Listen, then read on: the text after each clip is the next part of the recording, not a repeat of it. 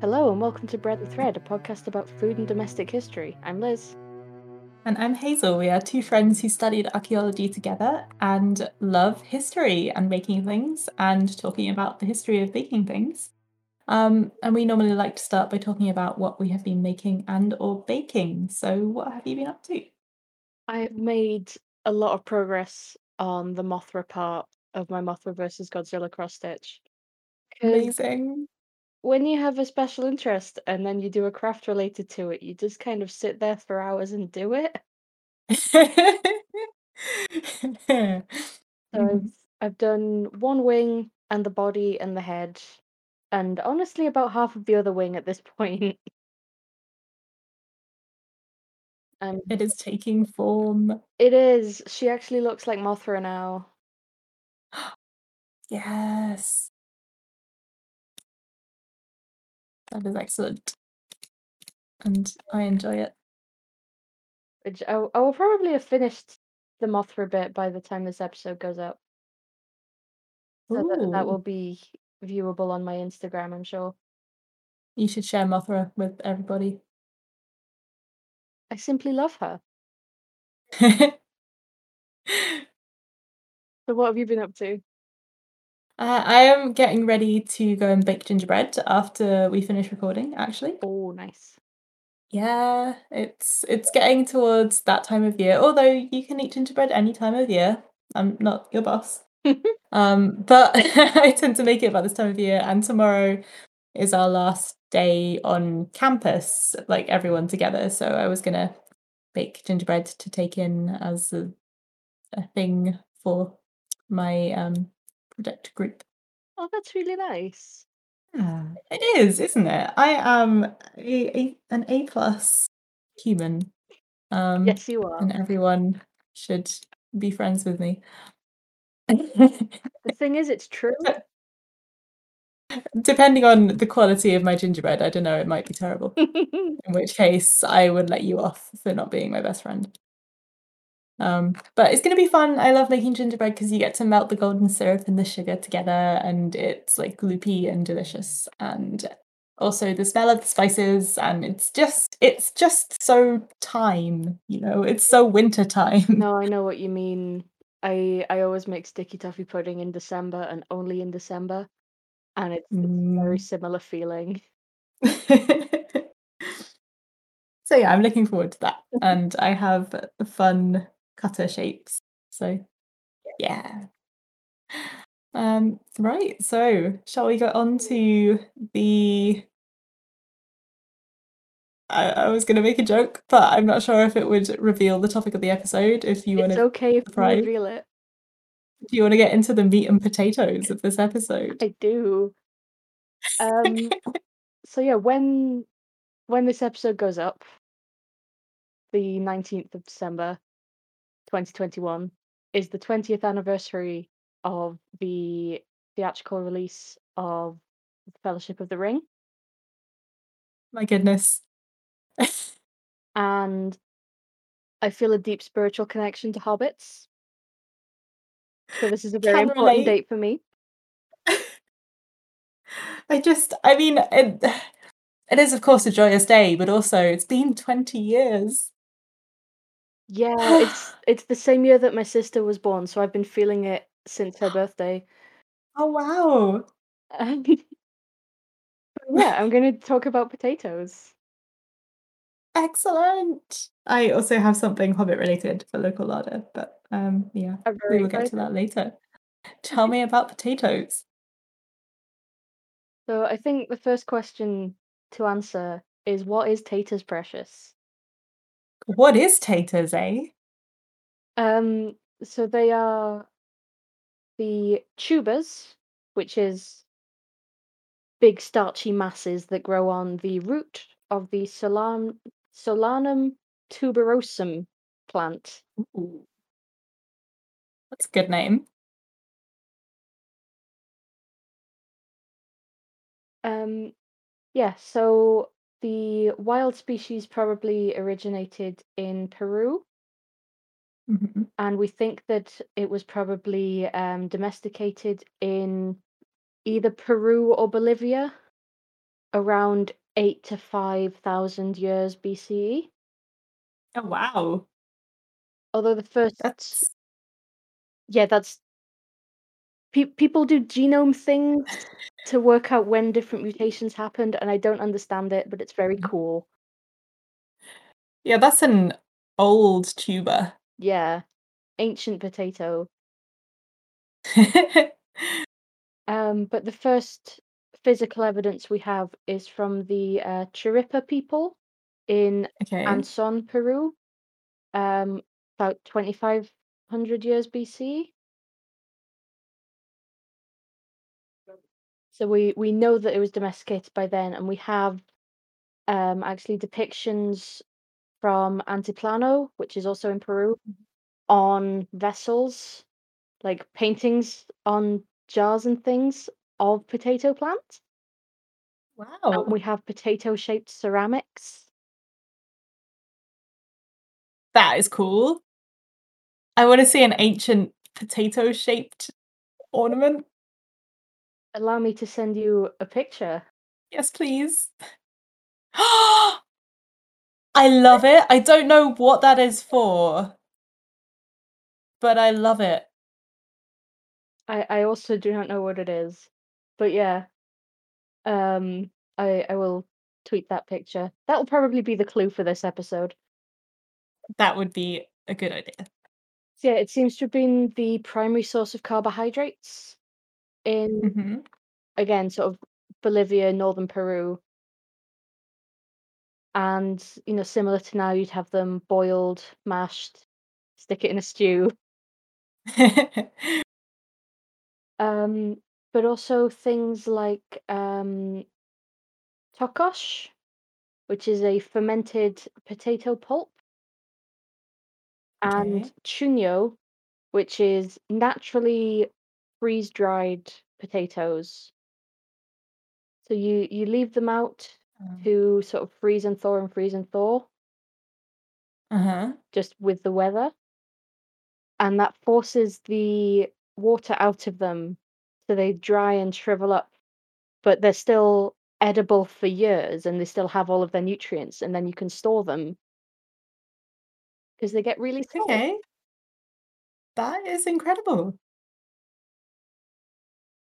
And yeah, like I say, it seems to have been a staple for a lot of um, pre-colonization South America, especially the Inca Empire. Especially, Most cultures seem to have a main carbohydrate, right? yeah, and sort of in South America, you get a lot of the time it's maize, but when you can't get maize to grow, it seems to be potato, and that's Okay. going to be a theme in the history of the potato. But they're also found in Patagonia, in the it's basically the southernmost limit of where we have archaeological evidence for pre-colonization agriculture in South America. We have potatoes. So it seems like potatoes were just incredibly important for South America as a whole. Mhm. Um, and then, as you might expect, they make their way to Europe with Spanish sailors. So I've heard the story about potatoes being taken to the court of Queen Elizabeth I and like her trying to eat a potato raw and going like, "Oh, this is terrible." Is that true? I haven't been able to find any reliable sources for that. Mhm. It does seem, though, just in general, that people were reluctant to eat them, despite, having seen native South Americans eating them. Okay. Um, yeah, there's a theory that it was because they are related to deadly nightshade. To also put people off eating Um, tomatoes for a very long time because it's all the same family. hey, okay. I did not know that. That is very cool. But they did quite quickly become a working class food, so obviously some people were willing to eat them. There's mentions of Basque fishermen using them in the 16th century. What, to catch fish? No, as on board food. Oh, okay. Unrelated to to them being fishermen. It just happened to be fishermen who needed, food that will last in basically a cupboard for a long time. That makes more sense. And I mean, as anyone that's found one sad potato at the back of the cupboard Oh, will testify, you know, it's not that bad. it's fine. You scrape off the eyes, you eat the potato. Yeah. Yeah. So they seem to have got to Spain around 1570 in terms of like people actually eating them. But there's Okay. also, yeah, they seem to have spread pretty quickly because there is evidence of them being exported from the Canary Islands to Antwerp in the Netherlands in 1567. Wow. So it seems that people were basically, they got them from South America and then they went and did some colonialism in other places. They took the potatoes with them as an easy source of food. Okay. And there seems to be people gifting them, people gifting them to each other. That's very Stardew Valley. Yeah. Um, Especially potato flowers.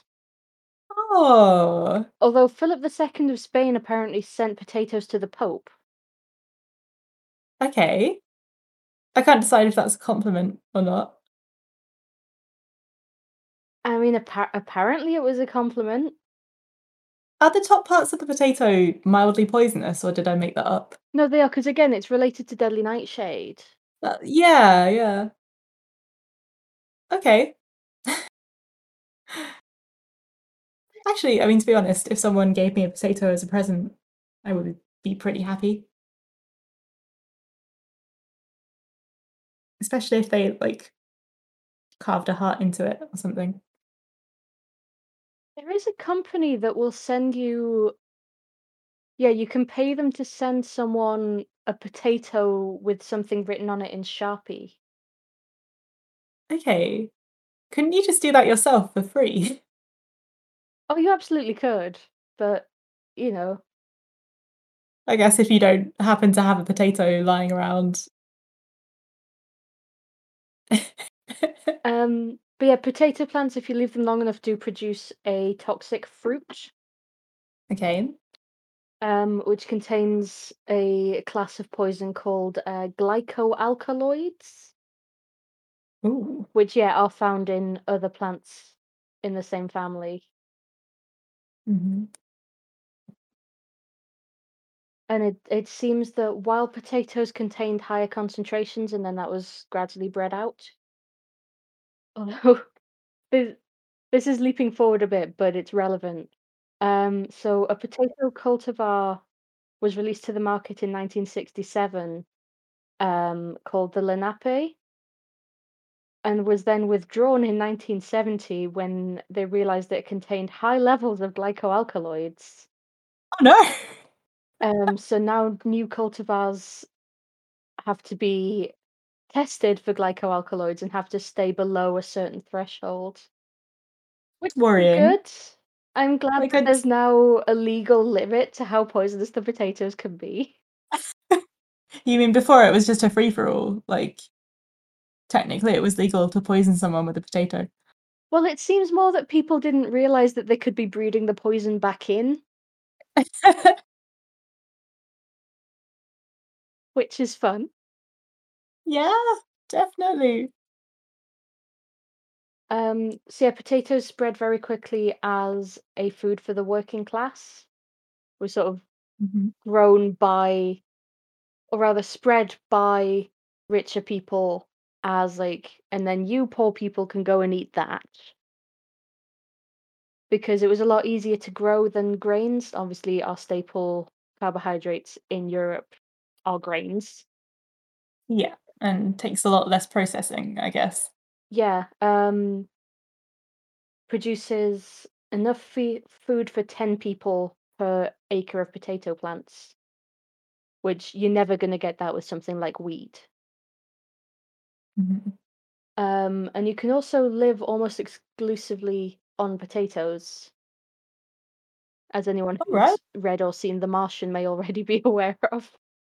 I have not seen The Martian. What happens in The Martian? Does he live on potatoes? He gets stranded on Mars and lives on potatoes. I know there's probably a lot more dramatic stuff to it than that, but I would watch a film about that. Is it Ben Affleck? Um, Matt Damon. Matt Damon. Okay, I get them confused. I would watch a film about Matt Damon sitting on Mars eating potatoes just for like 2 hours. Honestly, like, The Martian is very funny. But yeah, it was especially popular during the Little Ice Age because it was a lot easier to cultivate when it was cold. Yes. So I don't know if you've heard, there's a completely apocryphal but very fun story about Frederick II of Prussia and potatoes. Okay. So Um, he was very much for big population increases, more villages, clearing woodland for farmland, all that stuff. huh. And between 1746 and 1768, he put out 15 different orders for different regions of Prussia where all of the farmers had to start growing potatoes because it would increase the food Okay. supply of the country. That seems unwise. I mean, when you haven't necessarily tested how well this is gonna adapt to your, um, country's growing system. Well, yeah, he was very for monoculture and things like that. But I do Mhm. think we're talking, almost 200 years after their introduction to Europe. Mhm. I think he was pretty certain that they would grow. Okay. But the story How'd it go? goes that the farmers rejected it, and so he Uh, said, actually, potatoes are only for royalty, and set guards on the potato fields who were instructed to look the other way, and then the potatoes got poached, and growing potatoes actually spread. Completely apocryphal. okay. Um, and he's also not the only person that story was told about. But the story started spreading around, especially on Reddit and Tumblr a couple of years ago. Right. Oh, is it one of those "Today I learned" kind of things? Yeah, but he was very pro potato. He is known as Potato King because his theory was if we grow more potatoes to feed the peasants, we can reserve grains for the military, and then be all expansionist because that's what European countries do. Okay, that is extremely European 18th, 19th century. Yeah. That's a mood. Um, I mean, not a particularly relatable mood, but it's a mood. yeah, and then similar things, similar ideas pop up in especially places like Ireland and Scotland. And we Mhm. will do a separate episode on what happened in Ireland with potatoes because it merits a whole episode of its own, quite frankly. Yeah, no, I think that deserves a bit more of an in-depth discussion. So yeah, I want to talk about the spread of potatoes in France because there was a scientist in, again, the 18th century named Antoine Augustin Parmentier. That rings a bell. I can't remember Um, why. I mean, he's a very big name. He established the first mandatory smallpox vaccination campaign under Okay. Napoleon. He worked on extraction of sugar from sugar beets, studied refrigeration, which this is Mhm. the 18th century. So Wow. that's pretty cool. Okay. But he was a food scientist, and he was one of the first people to actually study the nutritional value of potatoes. Right. So he established that potatoes contain pretty much all, like, close to all of the vitamins and minerals that you need, and basically scientifically proved what a lot of people already knew, that you can basically just live on potatoes if you need to. It's not a fun diet, but it'll keep you going. No, I mean, it's an odd thing considering they don't look that nutritious. It just looks like kind of just fluffy white carb, right? Mm. But yeah, secret nutrition. And yeah, a lot of potato containing dishes ended up named after Parmentier. There's Hatch's Parmentier, which is another name for shepherd's pie. Salad Parmentier, which is potato salad. Puree Parmentier, which you can probably guess is mashed potato. I'm gonna start using all these though because they will make me sound a lot fancier. Turning up at a barbecue like, "This isn't potato salad. What do you think I am, a peasant? This is salad parmentier." Um, yeah, Brandade de Moreau Parmentier is one that actually sounds quite nice. Is salt, cod, and olive oil in Ooh. mashed potato. Oh, I kind of want to try that. okay. I'll be honest. Yeah. Apparently, it's quite common to like dunk bread in it Oh, or serve it with potatoes, which I quite like. I feel like Parmentier would approve. yeah. Yeah, in the 1770s, he wrote an essay about how potatoes were the best substitute for flour. I guess, yeah, potato flour is a thing, isn't it? It absolutely is. But does he mean, like, potatoes as in just the potatoes, not processed into flour? Yeah, just potatoes in general. Were there to be a wheat shortage, which there wasn't at the time, but there Okay. was later. Ah. Ah, yes. Um, okay, actually, I have made, a cake with potato instead of flour. It was for a person with celiac who couldn't eat gluten, so it was like a lemon cake. It was actually very nice, very moist. Yeah, I've heard of chocolate cake with mashed potato in it as a gluten-free thing as Hmm, well. okay. Like not potato flour, just full on mashed potato in there. Yeah, yeah, that's how I made the lemon cake. It was like mashed potato and then all the other things. I imagine it contributes a nice level of moisture. Yeah, definitely. It was quite heavy, like not a light sponge texture, but it was still definitely cakey.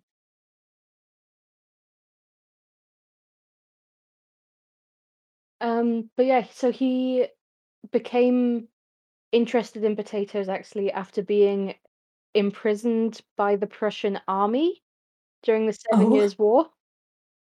okay. Because as I said, in Prussia it was food for peasants, whereas in France it was basically hog feed. Mhm. And he got interested in them. Es- although interestingly, the cultivation of the potato was illegal in France at the time that he wrote this essay, because Sorry, what? they were thought to cause leprosy. Because 18th century science. Okay. So how come people got leprosy before the potato was introduced to Europe? Well, multiple things can cause leprosy. You know, being struck down by God, sloth, Uh, weird smells. you don't be mean to sloths. But he was apparently known for publicity stunts to promote the potato. He gave Marie Antoinette a bouquet of potato blossoms. Oh, that's charming. I hope she didn't get too close to them. Well, Marie Antoinette was very into sort of the abstract concept of agriculture. She Mhm. was a hashtag cottagecore queen. I have heard that, yeah. Um, but yeah, and the story about Frederick the Great also exists about Parmentier, about posting armed guards on his potato fields so that Ah, people of would steal the course. potatoes. 'Cause you wouldn't steal the potatoes if they were just unguarded, right? That's clearly not very valuable. Well, exactly. Like I said, potatoes did help during the famines of the Little Ice Age. Oh. Um, because as I said, they were just easier than things like wheat and barley to grow in these cold conditions. Mhm. Then the 1840s arrive, and we get Yes. the European potato failure, where basically all of the potato crops failed to some extent. Oof. So, was that due to some kind of disease, plant disease? Yes, it's called the potato blight, Mm, which is a kind of mold that grows on potatoes. okay. So what's the theory? Was that it was spread across, like, on the winds or something? Or from contaminated potatoes? Or, like, how did it get around? Yeah, basically because you'd grow, because most potatoes are basically clones. Mhm. Because you take one from one plant, you plant it, and then it grows more potatoes. They were all vulnerable to this mold when it hit, and then it just spread around. See, I mean, that sounds extremely not good for people who are relying on potatoes. Yeah, the 1840s were actually known as the Hungry Forties because of the potato blight. Does that have anything to do with the sort of series of revolutions that went on across Europe? The revolutions of 1848. Ah, The yes, next part of those. my notes, yes. Right, because I knew about that, but I had no idea it was anything to do with the potato blight. Yeah, there's a theory that because at this point most peasants were relying on potatoes to some extent, and Mhm, then all the potatoes failed. mhm. Everyone was hungry, and when everyone is hungry, they tend to revolt. And let me guess, the governments didn't do very much about everyone being hungry. Um, Not about people being hungry, although some social change did pop up. Um, so I just want to read out the list of places which had 1848 revolutions or rebellions. Okay. Italy, France, Germany, Denmark, Hungary, Sweden, Switzerland, Poland, Romania, Belgium, Ireland, Spain, some parts of Britain, Lithuania, the Isle of Man, large swathes of Latin America.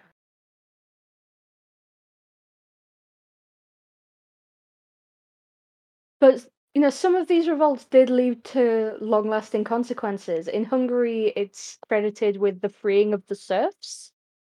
Oh, wow. It's largely credited with helping towards the unification of Italy and Germany, Right. um, the formation of the Second French Republic. Okay. Like all of this stuff, obviously, a lot of it was in the works anyway. but Mhm. it was kind of the spark in the powder keg for a lot of stuff. Yeah, that sounds like it would set things off. Yeah, it's known as the Springtime of Nations, apparently, Ooh. 1848. Because, yeah, it was basically pretty much all of Europe and several other places just going, you know what? We're hungry and we hate rich people. Let's do something about it. Uh-huh. That is where a lot of change seems to come from. Well, yeah,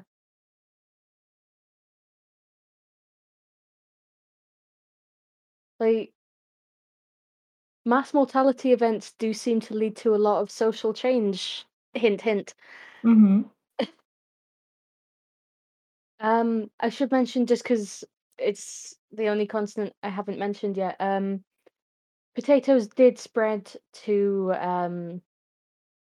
Asia and Australasia, obviously, partly through colonialism in places like Australia and New Zealand, and partly through trade. Population growth in the during the Qing dynasty made it quite popular because Mhm. again, you can feed a lot of people with potatoes. Mhm.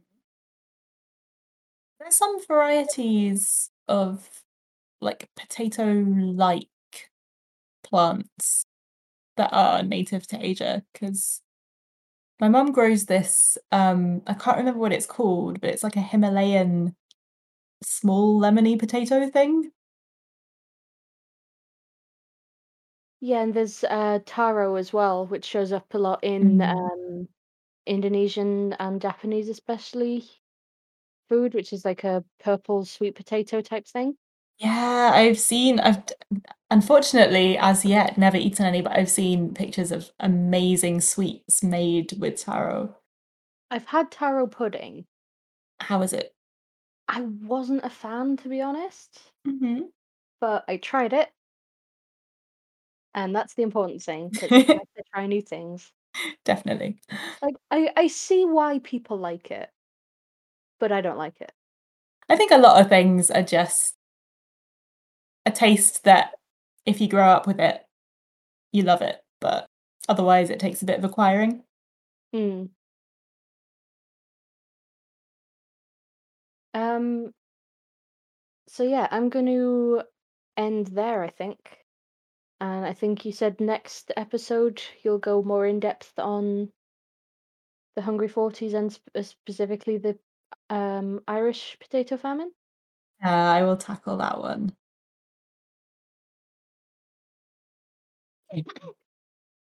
But in the meantime, it's time for local larder.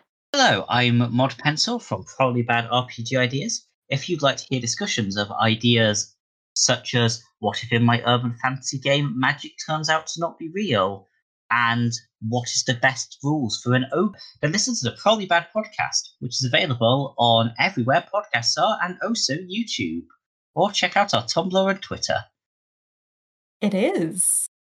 And I'm going to keep on the Hobbit theme and talk a little bit about seed cake. Oh, Yes. Which, as far as I've been able to make out, is, I mean, quite quite a traditional British thing. The seed in question is normally caraway seeds, which of course are used in lots of different places around the world. But it's like Guzna cakes. yes, like even Lancashire. But Even the unsophisticated wilds of Lancashire, yes. the wild backwards remote places of Lancashire. um, but seed cake as a thing is quite a traditional British food. So yeah, very local larder. Um, Now seed cake is mentioned in The Hobbit, quite near the beginning of The Hobbit, actually, in an unexpected party. When the dwarves all come to Bilbo's house and they're eating all his food, and Balin gets there and he asks for some seed cake.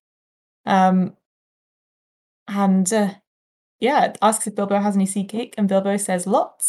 Bilbo found himself answering to his surprise, and he found himself scuttling off too to the cellar to fill a pint beer mug, and then to the pantry to fetch 2 beautiful round seed cakes which he had baked that afternoon for his after-supper morsel.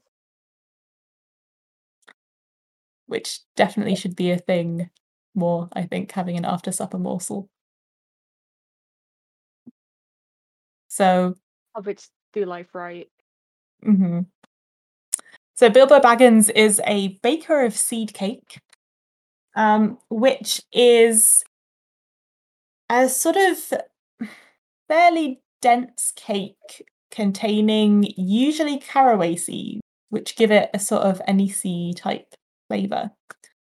But there is some controversy over the seed. Like, I've seen a few recipes that say it doesn't necessarily matter what seed you use, as long as it's like some kind of, anise, caraway, cardamom type of thing. But then some of them are like, no, it's got to be caraway, otherwise it isn't a seed cake, it's just a cake with seeds in it. People get so passionate about food, it's beautiful. I know, it's wonderful. Humans are great. But the cake in this form doesn't seem to be like the original version of it. As far as I can tell, it seems like the cake goes back quite a long way. There's cakes that are described that sound like this kind of thing in medieval sources, but we don't have any recipes until sort of the 17th century. So there's one in Gervase Markham's English Huswith, and there's actually 2 in The Art of Cookery Made Plain and Easy by Hannah Glass, which I like because she has a recipe for a cheap seed cake and a rich seed cake. I like that. Yeah, it kind of covers all your bases, but they're very much different ends of the spectrum. Like, there's no in between.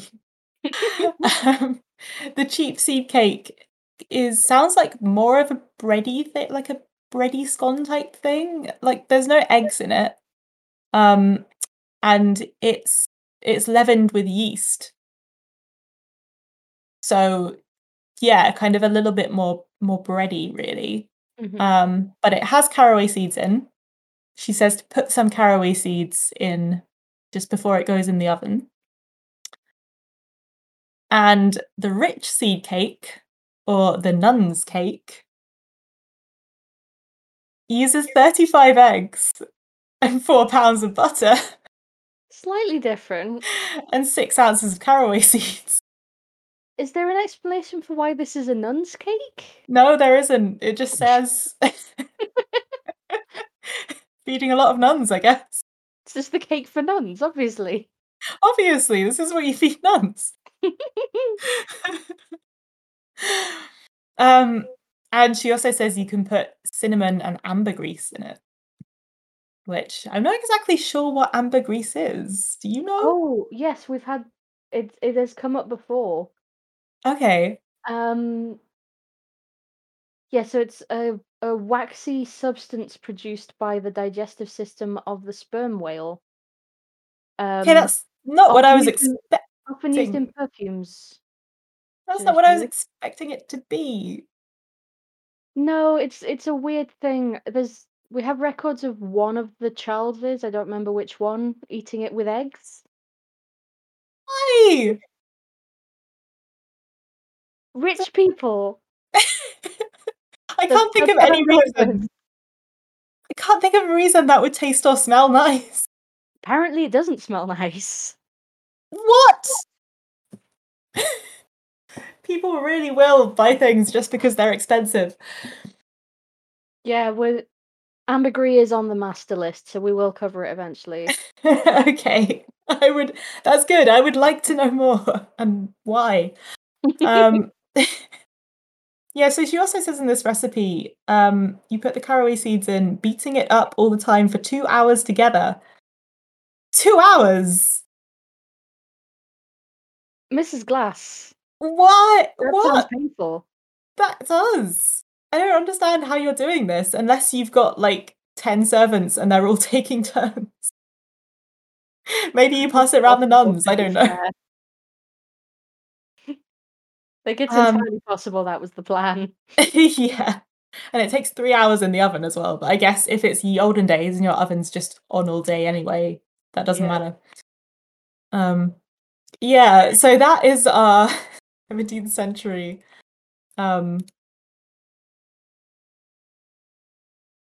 or rather with Hannah Glass, 18th century seed cake.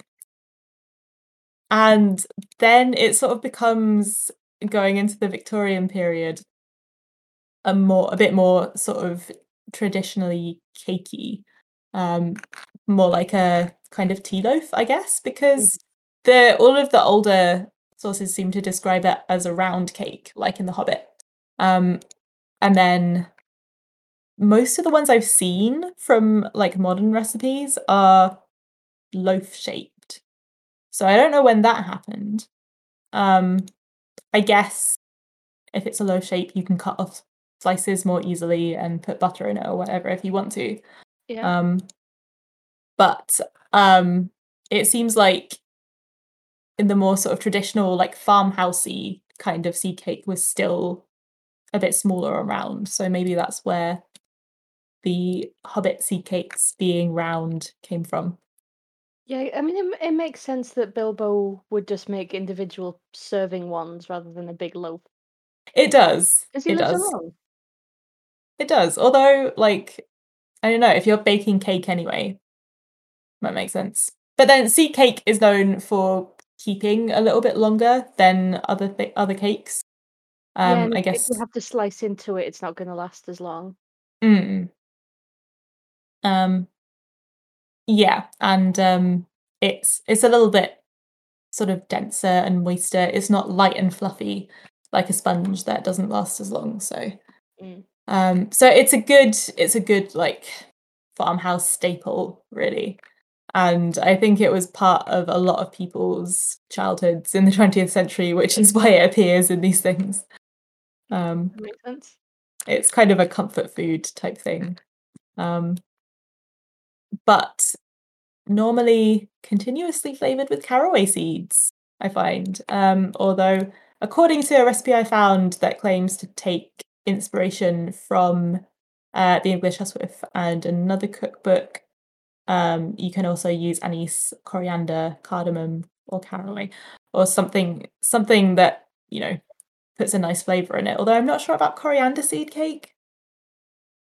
Yeah, that seems like a very different flavor to the others. Yeah, that seems like the advice is just put flavor in. Doesn't matter what flavor, put sugar and flavor. Yeah, I feel like fennel might work because you get that in Guzna cakes sometimes, which are normally a caraway. It might, yeah. Like it sounds like kind of a sort of nutty type flavor, possibly. Yeah. So and as you have just reminded me, a cake does not necessarily mean cake when you're thinking historically. So the kind of early round cakes could be the kind of things that you would bake like on a bake stone or like on the hearth, or something much more scony or more biscuity like a Guzna cake, or yeah, pretty much. I think probably mileage varies depending on what you have to bake it with. Yeah, I feel like for a long time cake just meant handheld carbohydrate. Yeah. And you could have savory cakes as well, right? So Yeah. I mean a small bread, like a bread roll. Like one of the regional names for that is a balm cake or a bread cake. uh-huh. So yeah, that is the sort of small but storied history of the seed cake. And I have to say, it does make me think comforting things. Possibly because it's because of its association with The Hobbit, but I think I also associate it with like traditional tea time. You have just made me want Guzna cakes. Yeah. Although seed cake and ale apparently was popular in bygone days as well. So I mean, that's just more carbs, isn't it? yeah. Keep you going. I mean, yeah, that'll keep you warm. But I think cakes and ale was something that you might have in a pub as well. So Oh, we should definitely bring that back. absolutely. Little plate of seed cakes on the bar instead of a bowl of nuts. But yeah, I will link a seed cake recipe to the Twitter when this episode comes out in case anyone feels like making one for themselves. I can recommend it. They are tasty and it will make you feel like a hobbit. Can you send that to me as well, please? Yes. So, yeah, thank you for listening. If you have an episode suggestion or want to say hi or anything like that, you can email breadandthreadpodcast@gmail.com. You can also find us on Twitter @breadandthread for any retweets of things that we find interesting or related to food history, things that we have been doing, and teasers for upcoming episodes, as well as pictures of things we talk about on the podcast. And if you want to support us, help us buy caraway seeds. Oh, I have so many caraway seeds. I ordered them from that Whole Foods online website. Oh no. Yeah, I didn't realize how much it would be. I don't need to buy any right now, but I'm sure we could find other things to spend the money on. Although I am a little bit jealous of the amount of caraway seeds you have now. But yeah, we have a Patreon, patreon.com/breadandthread, where you can get access to a Discord server where we chat about things that we're making and baking, and about the episodes. There are monthly Patreon recipes available to £5 or above level patrons. And if you join at the £10 or above level, we will make a bonus episode about anything you like. We have a YouTube channel, Bread and Thread, where you can find YouTube versions of our podcast episodes. And we also have a Tumblr where we reblog things that are interesting to us. And do we have anything else? I believe that's it. Okay. Yeah. So thank you for listening, and we will see you next time.